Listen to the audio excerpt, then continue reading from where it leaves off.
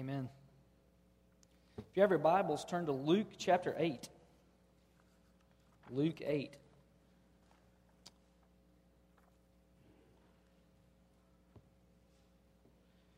The deacons reminded me that they will be communicating by email about the needs for these evacuees, so please kind of make that a habit over the afternoon and evening and in the morning to check your email regularly so we can all be on the same page as we try to serve these folks. All right, hopefully you got the emails this week talking about the passage and maybe had a chance to read over those, pray about that. And I'm going to start by just reading the passage, and actually we won't get back to the passage for a while, so don't panic. I haven't forgotten about that, but just know that that'll be coming toward the end of the sermon. All right, so this is Luke chapter 8, and I'm going to read a big chunk of Scripture. And in God's providence, the first part is Jesus calming the storm. And so we'll talk a little bit about that in a minute. One day, he, Jesus, got into a boat with his disciples, and he said to them, "Let us go across to the other side of the lake." So they set out, and as they sailed, he fell asleep. And a windstorm came down on the lake, and they were filling with water and were in danger. And they went and woke him, saying, "Master, Master, we are perishing." And he awoke and rebuked the wind and the raging waves, and they ceased, and there was a calm. He said to them, "Where's your faith?" And they were afraid, and they marveled, saying to one another, "Who then is this, that he commands even the winds and water, and they obey him?" Then they sailed to the country of the Gerasenes, which is opposite Galilee. When Jesus had stepped out on land, there met him a man from the city who had demons. For a long time he had worn no clothes, and he had not lived in a house, but among the tombs. When he saw Jesus, he cried out and fell down before him and said with a loud voice, "What have you to do with me, Jesus, Son of the Most High God? I beg you, do not torment me." For he had commanded the unclean spirit to come out of the man. For many a time it had seized him. He was kept under guard and bound with chains and shackles. But he would break the bonds and be driven by the demon into the desert. Jesus then asked him, "What is your name?" And he said, "Legion," for many demons had entered him. And they begged him not to command them to depart into the abyss. Now a large herd of pigs was feeding there on the hillside, and they begged him to let them enter these. So he gave them permission. Then the demons came out of the man and entered the pigs, and the herd rushed down the steep bank into the lake and drowned. When the herdsmen saw what had happened, they fled and told it in the city and in the country. Then people went out to see what had happened, and they came to Jesus and found the man from whom the demons had gone, sitting at the feet of Jesus, clothed and in his right mind, and they were afraid. And those who had seen it told how the demon-possessed man had been healed. Then all the people of the surrounding country of the Gerasenes asked him to depart from them, for they were seized with great fear. So he got into the boat and returned. The man from whom the demons had gone begged that he might be with him, but Jesus sent him away, saying, "Return to your home and declare how much God has done for you." And he went away proclaiming throughout the whole city how much Jesus had done for him. Let's pray. Father, would you be in our midst? Would you be at work? Would you speak through me, Father? Pray that you would receive glory both now and forevermore. Amen. So I have this awesome privilege of hunting a piece of property that some of our members own. And if you're new to this area, and especially this year, I don't know what has happened, we have banana spiders. And I've seen a couple of you post some awesome banana spider pictures on Facebook. Don't do that anymore, okay? And they're ginormous, and they build huge webs, and they're hideous, and they're everywhere. On this hunting property, between two trees, everywhere you go, yesterday I drove out there. I actually saw them in the power lines, like between the power lines. They had built webs, and they're hanging. They're awful. But the fun part about the banana spiders is when you pack your truck and go to your hunting property and you have all three of your children, 9, 6, and 4, you can get really close to these banana spiders, right? I mean, you can like drive through the webs. And so a couple weeks ago, that's exactly what we did. As we're going to check my camera, we're going through these webs. Well, we would hit the web, and like the spider would end up on the truck, and the kids would just go completely insane. I mean, they would just scream bloody murder.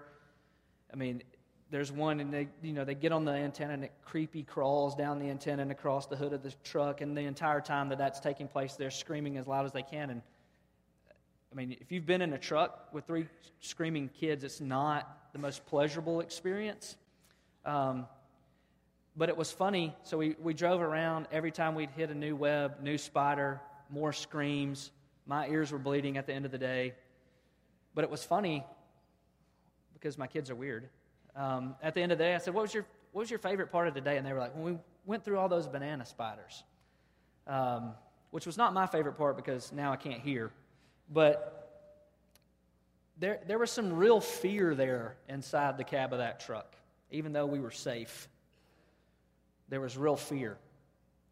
And that's what's going on in these verses that we just read in Luke. The Greek word that's used in these verses, in verse 25, 35, and 37, is a word phobeo. And we get the word phobia from that, as in arachnophobia, okay, which apparently all the Cummins children have. It's the fear that we have of hurricanes. It's the fear we have of the unknown. And if you cross-reference Luke's recording of this event and Matthew and Mark, they also communicate the fear, the disciples' fear, the townspeople's fear. Mark even writes that the disciples were gripped with great fear. Luke says the townspeople were seized with fear.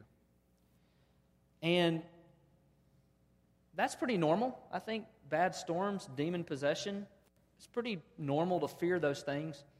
But what's odd about this passage, if you go back and look, the fear comes when everything is okay. If you go back and look, it's after the storm is calmed that the disciples are afraid. It is after the demons have been cast out into the pigs and the pigs run off the cliff and into the lake that the townspeople are afraid. And the question then is, what is it that everybody's so afraid of if all the trouble has kind of been dealt with? And that's kind of what we're going to deal with today. And so we're going to ponder that question. So 3 points, because if you don't have 3 points, that's how you get fired as a preacher. All right, so the object of fear, that's the first one. The second one, the root of fear. And then the third is the antithesis of fear. You're getting your money's worth today, because I just used the word antithesis. All right? But we're going to spend some time talking about fear. And then in the third point, we'll kind of get to the meat of the passage. Because I think to really understand what's going on, you really got to understand the biblical meaning of this word phobeo, this fear, afraid. But let's start with this object of fear, okay? Fear is a pretty interesting emotion. It always has something that it kind of attaches itself to, that it's its focus, okay? Fear is never alone in a sense. It's like love. There's always an object that it's zeroed in on, that it latches itself to. For my kids, banana spiders, okay? That was the object of their fear. When those things hit the antenna and creepy crawlied across the hood of the car, and they're all in the front seat latched on, and we're watching this ugly critter go across the hood, and they're screaming. That's the object of their fear. They're terrified of those spiders, but fear always is attached to something. For you, it may not be banana spiders. For you, maybe it could be cancer or dying. It could be the loss of your job, or what are you going to do when you retire? I mean, fear attaches itself to so many different things. It could be the loss of control of a situation, maybe in your marriage or with your children or at work. But fear always has an object on which it focuses. And we don't think much fear. And I think part of that is because deep down, and I don't even care if you're a super tough guy, you're scared of something. And we just acknowledge that somewhat as just human nature. We're just all scared of something. But I don't think God sees fear that way. I think biblically, if you look at the Scriptures, God hates fear. He's not okay with fear. Now, again, this is not reverent fear. The Bible talks about, like at the beginning of Proverbs, where it says the fear of the Lord is the beginning of wisdom. That's not the fear we're talking about. That is a reverent, respectful submission to the Lord. What we're talking about is fright, terror, being scared of something. Okay? Listen to these commands from the Lord throughout Scripture to not fear, to not be afraid. Isaiah 41:13 says, "For I am the Lord your God who takes hold of your right hand and says to you, do not fear, I will help you." Right after Mark gives his account of the healing of the demonic man, he also gives an account of the healing of Jairus' daughter. And Jesus is recorded as saying, don't be afraid, just believe. Christ gives some commands in Luke 12 about not being anxious. And as he's teaching on worry and anxiety, he says, do not be afraid, little flock, for your Father has been pleased to give you the kingdom. They were all worried about clothes and food and those sort of things, and God says, don't worry about that. You get everything. Do not worry. Don't be afraid. When Christ is crucified and he's resurrected and he appears to his disciples, the first words out of his mouth, do not be afraid. Luke 5, when Christ calls Peter to discipleship, he says, do not be afraid. From now on, you'll be catching men. And then when Jesus is getting ready for the crucifixion in John 14, and he talks about the Holy Spirit coming, he says this, let not your hearts be troubled, neither let them be afraid. Over and over and over, God commands us, do not fear, do not be afraid. And then we come to the words of Paul. I think this is an important verse for us to think about today. In 2 Timothy 1:7, Paul says, for God gave us a spirit not of fear, but of love and of power and self-control. That a spirit of fear is not from the Lord. God hates fright. He hates terror. He hates fear. The question is why? Why is it that God hates fear and afraidness and terror? And that's our second point, the root of fear. I think God hates those things, and that's a strong word, and I know, and I'm using it on purpose. Because fear at its root is really the worst kind of sin. Fear at its root is really the breaking of the very first commandment, that you shall have no other gods before me. That object that your fear attaches itself to, whatever that fear may be, elevates itself. It dethrones God. It takes him off the throne, his place of preeminence, his place of superiority, and it moves him off that throne, and it puts that thing that you fear in God's place. For example, if you fear a storm, and I wrote this before we knew Irma was maybe headed our way exactly. And look, there's some good. I mean, God gave us that sense to self-preservation and those sort of things, okay? So I'm not getting on to you for evacuating or getting in the basement, those sort of things, okay? But if the storm begins to dictate all your decisions, every time a cloud comes overhead, if that keeps you up at night, if you're anxious, if you worry about that, if that's the thing that you build your life around, is to dodge every storm that comes your way, that has become the thing that you're submissive to. Does that make sense? And so the things that we fear, if it's financial insecurity, I don't know what I'm going to do when I retire, and so you work over and over and over, and you work long hours, and you strive, and because your decisions become based on that fear, that anxiety. That becomes the thing that you live for, you work for, you submit yourself to, you bow down. It becomes what you worship. And God never intended us to worship anything in creation. He always intended us to worship Him, the Creator. And so that object of fear dethrones God, and at the root, whatever we're focused on, whatever we're fearing, becomes our little g God, what we bow down to falsely. God's a jealous God, and He wants nothing but Himself to rule us, because He knows that's what's best for us. So that's the kind of fear we have going on in these verses, that we've attached ourselves to this object of fear, storms, demons, and those things have trumped God's rule in the disciples' lives and the townspeople's lives. So let's go back and look at this passage. Because it's interesting that in many accounts, the disciples are absolutely afraid of the storm. Okay? But in Luke's account, the fear comes after the storm has been calmed and after the demon has been cast out. And here I think is the issue. And this is point 3.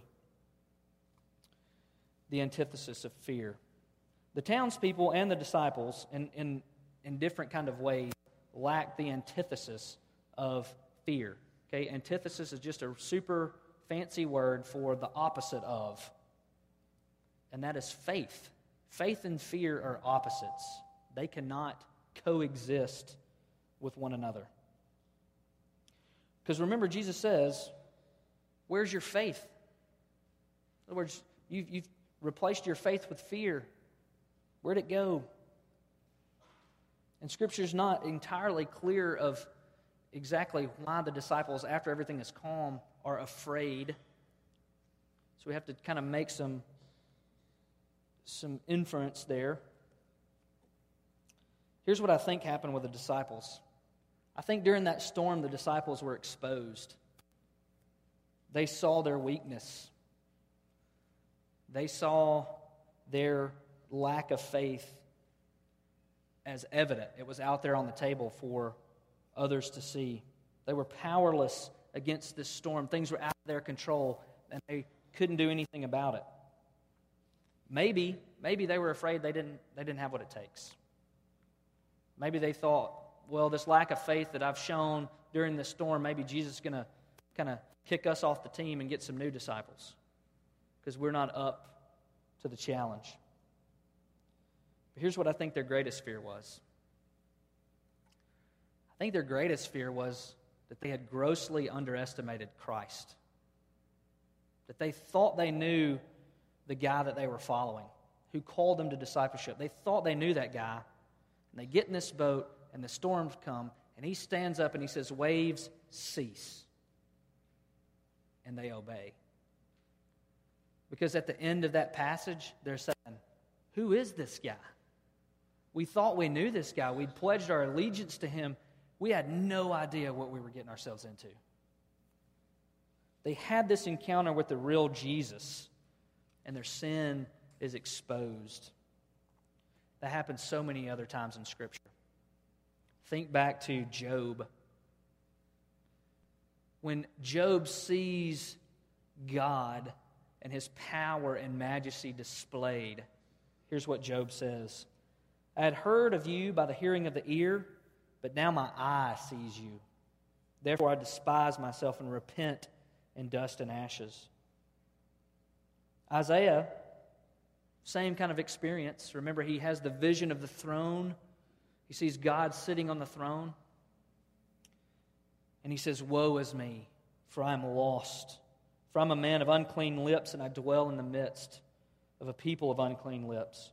For my eyes have seen the King, the Lord of hosts." There's this seeing the real God by Job, seeing the real God by Isaiah. And the first thing they say is, we've been found out. Relative to this God, relative to this Jesus, we are rotten sinners. We are weak. We are faithless. We are broken. It's interesting to me when Jesus calls Peter falls, he calls him to discipleship. Peter just falls to the ground. I mean, It's odd, but it's this posture of submission, this posture of I can't go on, this posture of He's the king and I'm the servant. Paul did the same thing, remember, on the road to Damascus. When he met Jesus, he fell to the ground. It's amazing to me, Luke writes that the disciples were afraid, phobeo, but out of their fear, the next phrase says, and they marveled. That was their response to their fear. They marveled. They worshiped. They said, who is this? This is amazing. Look at this guy.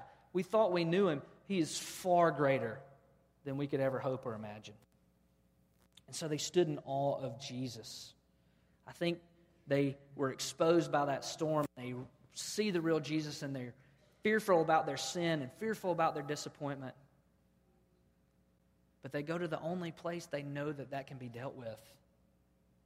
They don't run away. They don't withdraw and try to fix it themselves.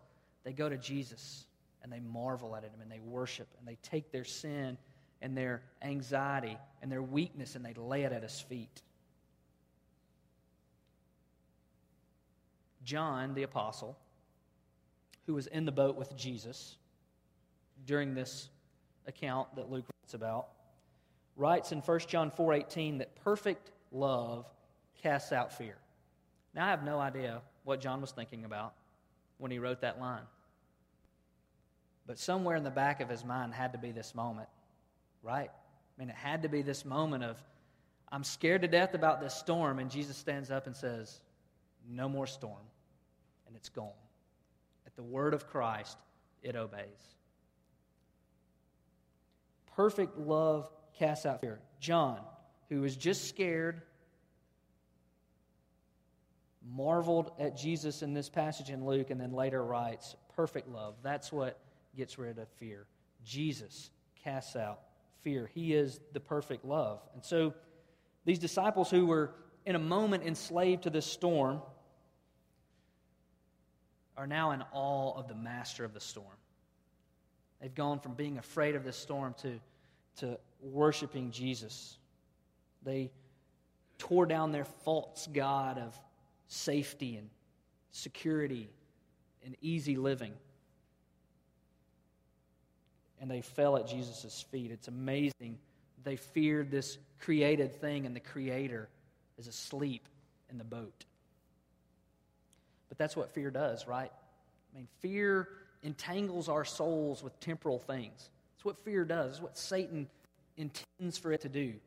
When we fear things, it wraps us up in earthly stuff. Takes our eyes off the real Jesus. We forget who's in the boat with us. Think about this. When you fear cancer, you forget God's the great physician. When you fear death, you forget that it's God who's numbered your days.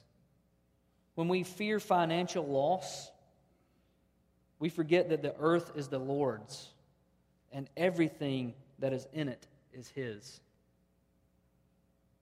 The disciples, they feared that storm, and they forgot that in the boat, asleep, right there with them, was Jesus. And by Him all things were created in heaven and earth, visible and invisible, whether thrones or dominions or rulers or authorities. All things were created through Him and for Him. He's before all things, and in Him all things hold together. He is the head of the body, the church. He is the beginning, the firstborn from the dead, that in everything He might be preeminent. For in Him all the fullness of God was pleased to dwell. Their fear took their eyes off of that Jesus. The God who said light and there was light, who spoke it into existence. It was nothing for Him to stand up and say, waves, that's enough. And because the disciples' fear had them so gripped, their eyes were off of the Lord and on that object of their fear. John MacArthur says it like this. He says, now they were more afraid of the one who had stilled the storm than they had been of the storm itself.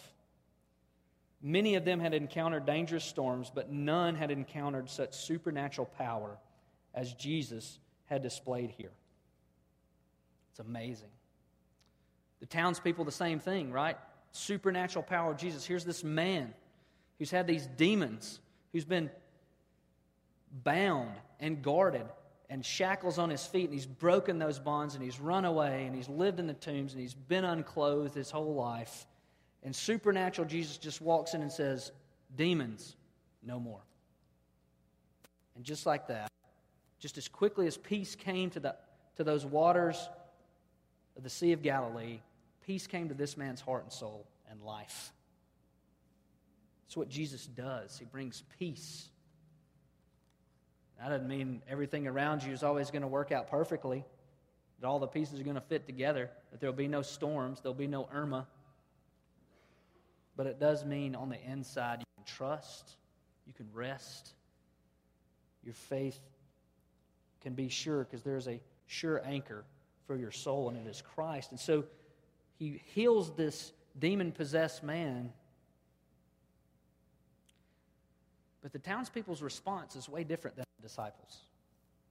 The disciples marveled when they saw the real Jesus on display. But look at what the townspeople did. Look at verse 37 in Luke 8. Then all the people of the surrounding country of the Gerasenes asked him to depart from them, for they were seized with great fear. It's just the saddest sentence to me. That you see the real Jesus, you see him on display, and they say, go away. We don't need you here. And again, we're not given any insight as to why they felt like they needed to reject Jesus.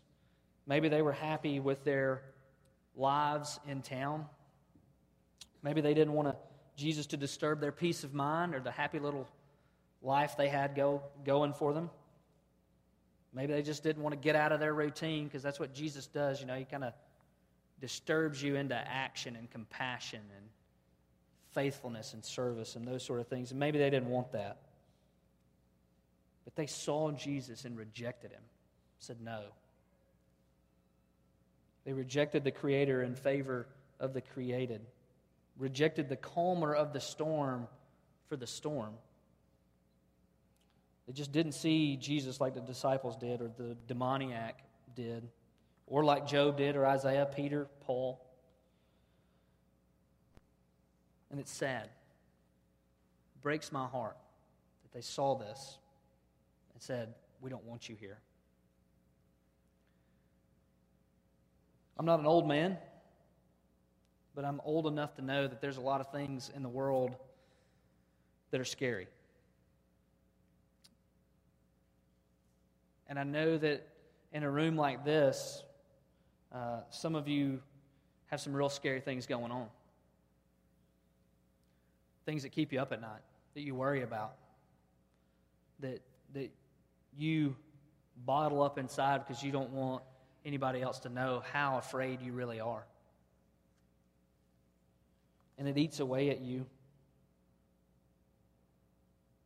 And maybe it's a hurricane, maybe it's evil dictators, maybe it's satanic ideology, maybe it's death, on and on and on. But also know this, I know that the world's only full of two kinds of people, disciples and townspeople, who see Jesus and they either marvel or they say, no, not here, not now. Don't mess up my happy routine. Don't mess up my life. See, faith and fear, they can't coexist. One's got to rule your heart. There's one throne, one king, faith or fear, Jesus or you.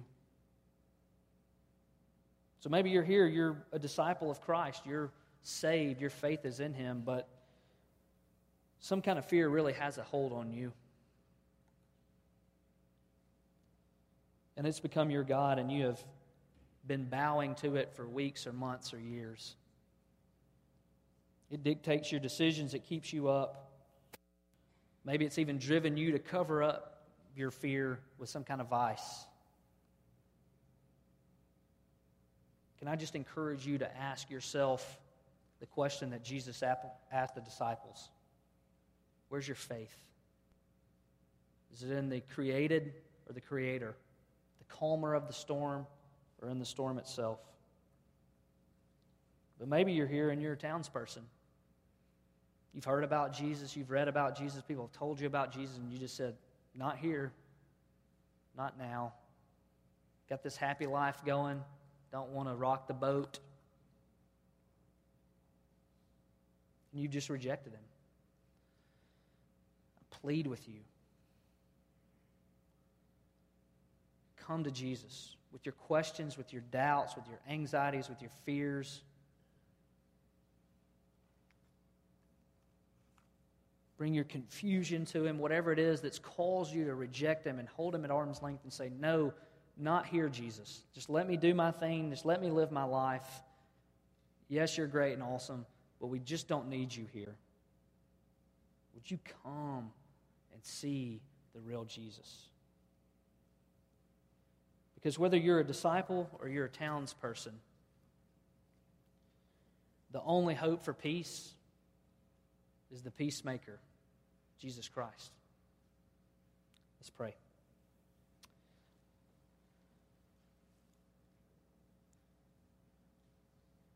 Father, bring peace to our souls. Take away our fear. Rule our hearts. In Jesus' name I pray. Amen.